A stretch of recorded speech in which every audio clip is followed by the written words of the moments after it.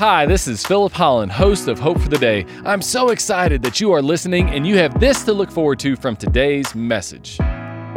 Most of us, our understanding is we receive the Holy Spirit the hour we first believe. When we receive Christ, the Spirit enters and becomes a part of us and guides our thoughts and our actions and convicts us of sin and comforts us in our distress and guides us when we are confused.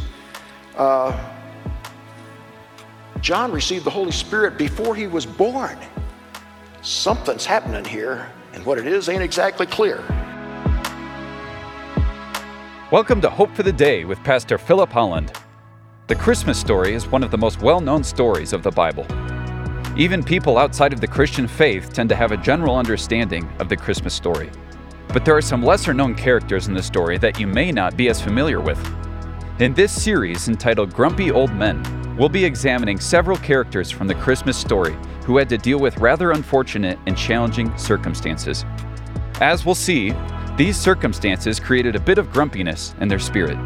It is our hope that this series will provide greater insight into one of the most popular stories in the Bible. Please enjoy the message. Security. Who's going to take care of him when he was he's very old now. Who's going to take care of him when he's very, very, very old? And I'm sure that had been a concern for him and for his wife. So anyway, I wonder if he was wondering what prayer the angel was referring to when he said, "Your prayer has been answered." Well, turns out it was both of them. Your wife Elizabeth will bear you a son, and you are to call him John. He will be a joy and a delight to you, and many will rejoice because of his birth, for he will be great in the sight of the Lord. He is never to take wine or other fermented drink. A lot of people in Israel took wine and fermented drink. That was normal. But occasionally, individuals were asked to take a certain vow of becoming a total, lifelong teetotaler. And John was one of them.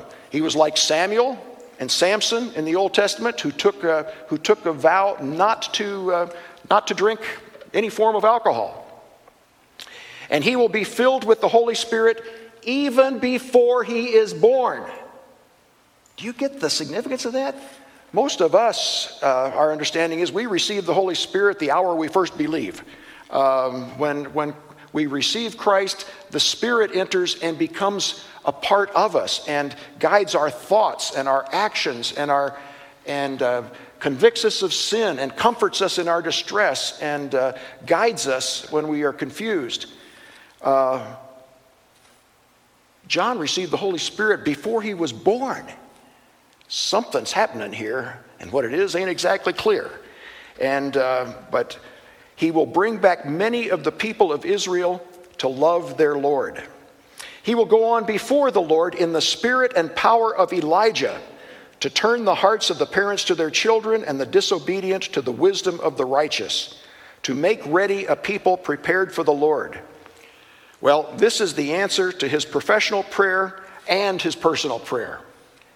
These are words that, as we will see in a minute, are a role prophesied long before of a forerunner of the Messiah, the anointed one, the Christ. And there was to be an Elijah, a prophet who would come and prepare the people for the coming of the Messiah, the chosen one. Zechariah asked the angel, even though he was gripped with fear. Grumpy old men, however, don't let fear stand in the way of asking a pugnacious question. "How can I be sure of this? I'm an old man and my wife is well along in years." The angel said to him, "I am Gabriel. I stand in the presence of God, and I have been sent to speak to you and to tell you this good news. And now, you will be silent and not able to speak until the day this happens." This phrase, silent, can also be translated, "and you will live in silence." I think it was not just that he couldn't speak. I don't think he could hear either. I think he was living in silence for 9+ months, as we'll see why I say that in a few minutes. And you will live in silence and not be able to speak until the day this happens, because you did not believe my words, which will come true at their appointed time." Meanwhile, the people were waiting for Zechariah and wondering why he stayed so long in the temple. When he came out, he could not speak to them. They realized he had seen a vision in the temple, for he kept making signs to them but remained unable to speak. To me, this is funny. Can you imagine a guy playing charades, and your challenge is to say, without using any words, "An angel has spoken to me, and this is what he said."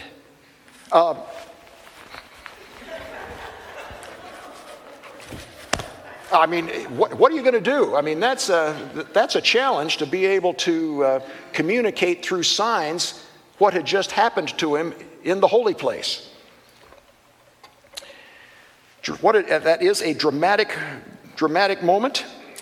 But what interests me is that the way Luke tells this story in chapter 1 of the gospel, leading up to Christmas, he contrasts the story of Gabriel's visit to Zechariah and what happens there, where he says, "I'm an old man, and my wife is old, and I can't believe this." And Mary, just a few verses later, we won't read that whole passage, but the same angel, Gabriel, comes and tells Mary that she's going to have a child, a son of the Most High. Well, let's take a look at, there's two questions that are asked here. How is Zechariah's question different from Mary's? Zechariah asks, "How can I be sure of this? I'm an old man." And Mary asks, "How will this be? I'm a virgin." Well, we learn very quickly that the words themselves carry about this much of the communication. The spirit of the words, the way in which they're said, carries about that much of the meaning. Apparently, Gabriel, it was very clear to Gabriel that these words that possibly could be interpreted as being a request for information was really not a request for information at all from Zechariah. He was saying, "I don't believe you." Whereas Mary had a question, again, not necessarily asking for information, but "I don't understand." But Mary's reply, once the angel does explain that the Holy Spirit is going to conceive something in her that she can't imagine, she says, may it be unto me as you have indicated." It was a willingness to receive something even though she didn't understand it.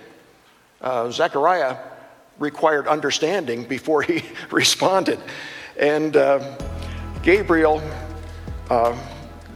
response to his response was to shut him down, to make him live in silence for a while. The professional talker, the professional prayer, needed to be silenced for 9 months. Thank you for tuning in to Hope for the Day. Our mission is to offer you hope through Christ-centered biblical preaching.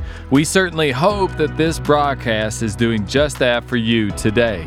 You might not know this, but each of these sermons are recorded live at Valley View Christian Church in the Denver metropolitan area. If you live in the city, we'd love to meet you in person. We offer Sunday services at 8 a.m., 9:30 a.m., and 11 a.m.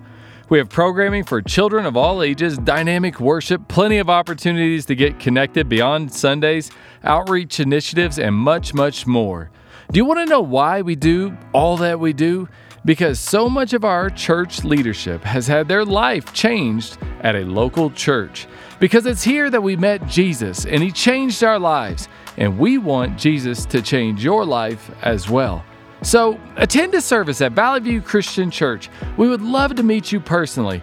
We're located just south of Highlands Ranch off of Highway 85, Santa Fe.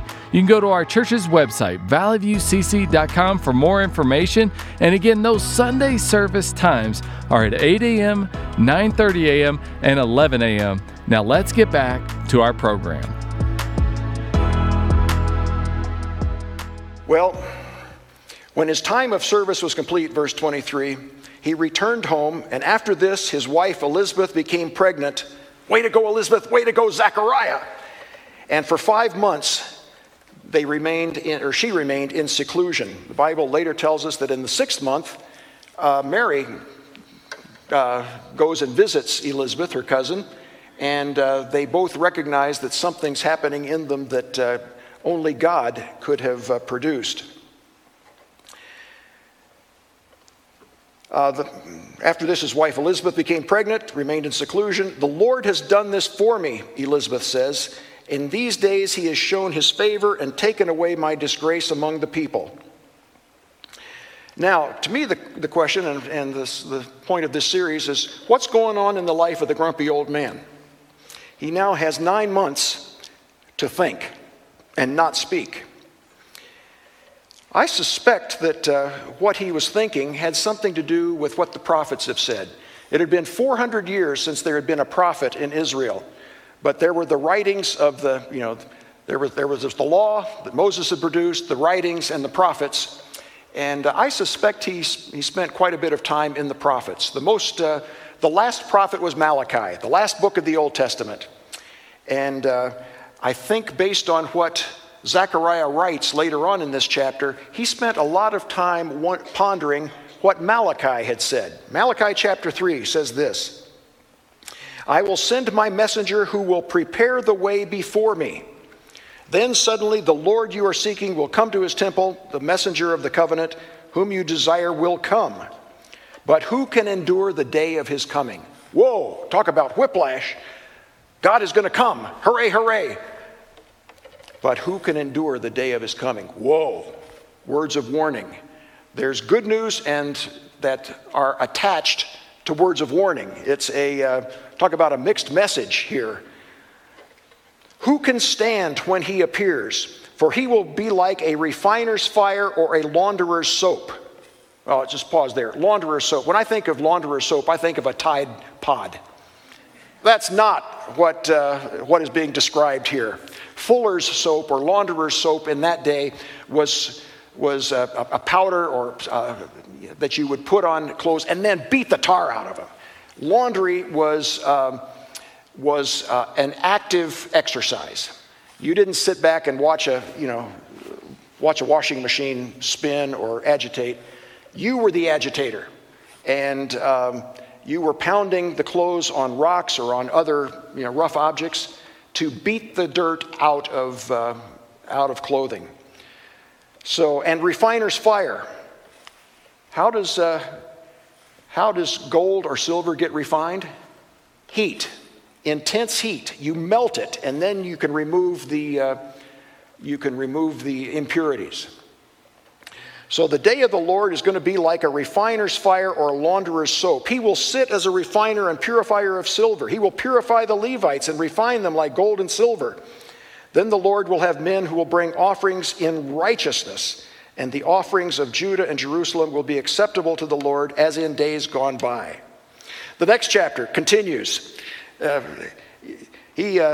Malachi loves metaphors. I was trained in journalism. I love metaphors myself.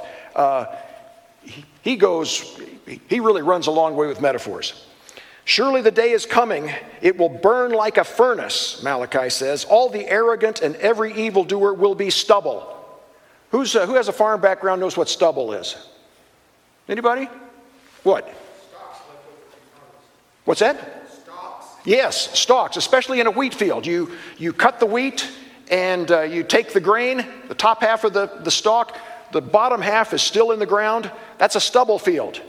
And it looks like, it's yellowish and it's stubble. And what's God say about that? "And the day is coming that will set them on fire." We've had a lot of wildfires in Colorado. Grass fires can be nasty. And stubble is dry stalks of harvested wheat. And he says, he will purify the Levites and, wrong verse here. "Not a root or branch will be left to them, but you who revere my name, the Son of Righteousness will rise with healing in its rays, and you will go out and frolic like well-fed calves. You will trample on the wicked. They will be ashes under the soles of your feet on the day when I act." When I act, the righteous are going to be able, after the wildfire, to go out in the ashes of the stubble field and dance. Those who are represented by the stubble field, not so much. See, I will send the prophet Elijah. And here, this is, Zechariah is recognizing, this is the word that the angel used with me for my son. I will send the prophet Elijah to you before that great and dreadful day of the Lord comes. He will turn the hearts of the parents to their children and the hearts of the children to their parents, or else I will come and strike the land with total destruction. Well, talk about grumpy old men. If Zechariah was grumpy, it might have been because he read so much of the prophets. The prophets were relentlessly pointing out things that were wrong. That's a tough career, being a prophet whose job is to say what's right and what's wrong when there's so much more that's wrong to talk about than there is things that are right to talk about. And if the prophets were to deliver the word of God, what was most conspicuous in that time and in ours are the things that are wrong. We won't read the rest of the passage, but he talks about the wrongs, the injustices, the meanness, the self-absorption, the neglect of widows, the orphans, the fatherless, the poor, the strangers and aliens in the land. There were 9 months that Zechariah had to contemplate in silence the words of the prophets that were going to become the words that were put into the mouth of his son by the Holy Spirit. Thank you for tuning in to Hope for the Day. I hope that this message has been an encouragement to you. I know that it has been to others. You see, it is through the generous contributions of people like you that this ministry can thrive and get God's truth out into the world. I recently received a card from someone who said, "Thank you for these messages on Hope for the Day. They are encouraging and refreshing as we get the opportunity to hear biblically centered teaching that continually points people to Christ." And that is just one of several notes that we have received of those who appreciate the teaching here at Hope for the Day. If you'd like to become a partner of ours, just go to Valley View Christian Church's website at valleyviewcc.com. It's there that you can click on the Give tab, and then you can designate your gift to go to the Hope for the Day ministry. And we would love it if you would partner with us in this way, and I know many others would as well. If you are in the Denver metropolitan area, we wouldn't want you to just be a supporter of ours. We want you to attend one of our services in person to be a part of the experience that we have here at Valley View Christian Church. We offer 3 service times on Sunday at 8 a.m., 9:30 a.m., and 11 a.m. And it's at each one of these services that we record the messages that you hear here on Hope for the Day. Now let's get back to today's broadcast. Well, verse 57, when it was time for Elizabeth to have her baby, she gave birth to a son. Her neighbors and relatives heard that the Lord had shown her great mercy, and they shared her joy. Hallelujah. On the 8th day, when they came to circumcise the child, they were going to name him after his father, Zechariah. But his mother spoke up and said, "No, he's to be called John." And don't you love family and friends who stick their noses in where they doesn't belong? And they said, "But there's nobody among your relatives who has that name. You need to name him Zechariah." And does a mother not get to name the child? No, neighbors know best. And so then they made signs to his father. Here's where I think he was living in silence. He probably couldn't hear, otherwise he could have just asked him, "Zechariah, what would you like to call your son?" But they had to make signs to him. And again, what a game of charades that is. How do you say that with signs to Zechariah? But anyway, he asks for a writing tablet, and to everyone's astonishment, he wrote, "His name is John." Now, there's no capital letters in Hebrew, but I'm guessing that he wrote those words as big as he could on that tablet. His name is John, and if they had an exclamation point, he'd put 2 or 3 of those in there. Exclamation point. Immediately, his mouth was opened and his tongue set free, and he began to speak, praising God. All the neighbors finally shut up and were filled with awe. And throughout the hill country of Judea, people were talking about all these things. Everyone who heard this wondered about it, asking, "What then is this child going to be?" If this was the context in which this child was born and the name he was given, what's he going to be like? And And they talked about this because the Lord's hand was clearly with him. Now, the name John means graced by God, or God is gracious. And it is one of the world's most used names. Of course, there are two Johns in the New Testament. There's John the Baptizer, and there's John the Apostle. In the Old Testament, there's one John, or he went by the Hebrew name Johanan. But it wasn't all that common a name in biblical times, but it's sure common now. In various languages, there are versions of John. In Hebrew, Johanan, as I said. English, Jack. Spanish, Juan. Scottish, Ian. Russian, Ivan. Sean. Irish, Jean Valjean. In French, Gianni or Giovanni. In Italian, Hans. In Danish, Jan. In Dutch, Yannick. In Polish, Johann. In German. And in the feminine versions, there is Jackie, Jacqueline, Jana, Jane, Janet, Jean, Jeannie, Joanne or Joan, Joanna, Johanna. And I'd like to ask, how many of you have one of these names in your extended family? Almost everybody. And this name has gone from pretty unusual to one of the world's most common partly because of this story, that the angel assigned this name to the one who would be the forerunner of the Messiah. Well, Zechariah then, filled with the Spirit, prophesied, "Praise be to the Lord, the God of Israel, because he has come to his people and redeemed them. And you, my child, will be called a prophet of the Most High, for you will go on before the Lord to prepare the way for him, to give his people the knowledge of salvation through the forgiveness of their sins, because of the tender mercy of our God, which the rising sun will come to us from heaven to shine on those living in darkness and in the shadow of death, to guide our feet into the path of peace." That's a long sentence, by the way. Old Zechariah knew how to talk. "Then the child grew and became strong in spirit." I have raised a strong-willed child. Some of you perhaps have too. I don't know what it would be like to raise a strong-spirited child.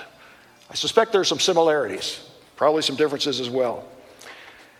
But he was an unusual child, and he lived in the wilderness until he appeared publicly to Israel. I don't know what time or when in his life he left home and went and lived in the wilderness, but he clearly was an unusual personality. Well, to wrap up, what did Zechariah, the grumpy old man, learn from this particular episode? I'd like to suggest that there are four things here that Zach and we learn from this strange story that begins the Gospel of Luke. Number one, John and his cousin Jesus were a fulfillment of prophecy. Those who had ears to hear and eyes to see were not taken by surprise by this. They knew that God had spoken of this in veiled language, yes, but 400 years earlier. Secondly, God answers prayer in unexpected ways. I don't know how recent Zechariah's prayer and Elizabeth's prayer for a child was. I suspect that it had been years. It seems like they had given up on having a child. That had been a fervent prayer earlier. It might not have been so fervent recently, but God answers prayers in unexpected ways. God's calling and his assignments are not for the faint of heart. God doesn't dishonor us by giving us easy assignments. When he calls, usually it will challenge us greatly. But he is there to provide the means as well as the heart for that assignment. And then finally, God's purpose is to bring redemption beyond our feeble imagination. People wanted some political independence. God's imagination was so far beyond that. He wanted to free people for an eternity. And the forgiveness and the redemption that Jesus brought, announced by John, was just the beginning of that story. Grumpy old man? Maybe. But his grumpiness is only a small part of the story. And he might have had some good reasons to be grumpy at times. But the bigger part of the story is that God is doing what we are only able to see a fraction of. In Zechariah's life, in Vincent Van Gogh's life and in your life and mine. There's more going on than meets the eye. Well, unfortunately, we have to bring today's message to a close. But my hope is that the word that was spoken was an encouragement to you. That's always our hope here at Hope for the Day. Did you know that these messages are recorded at Valley View Christian Church every Sunday? And if you're here in the Denver metropolitan area, we'd love to have you attend one of our Sunday services at Valley View Christian Church. We have Sunday service times at 8 a.m., 9:30 a.m., and 11 a.m. And we'd love to have you come and attend one of those services and be with us. And I, Pastor Philip Holland, would love to meet you in person. And also remember that the Hope for the Day broadcast is available on your favorite podcast provider. So we look forward to having you again with us on Hope for the Day.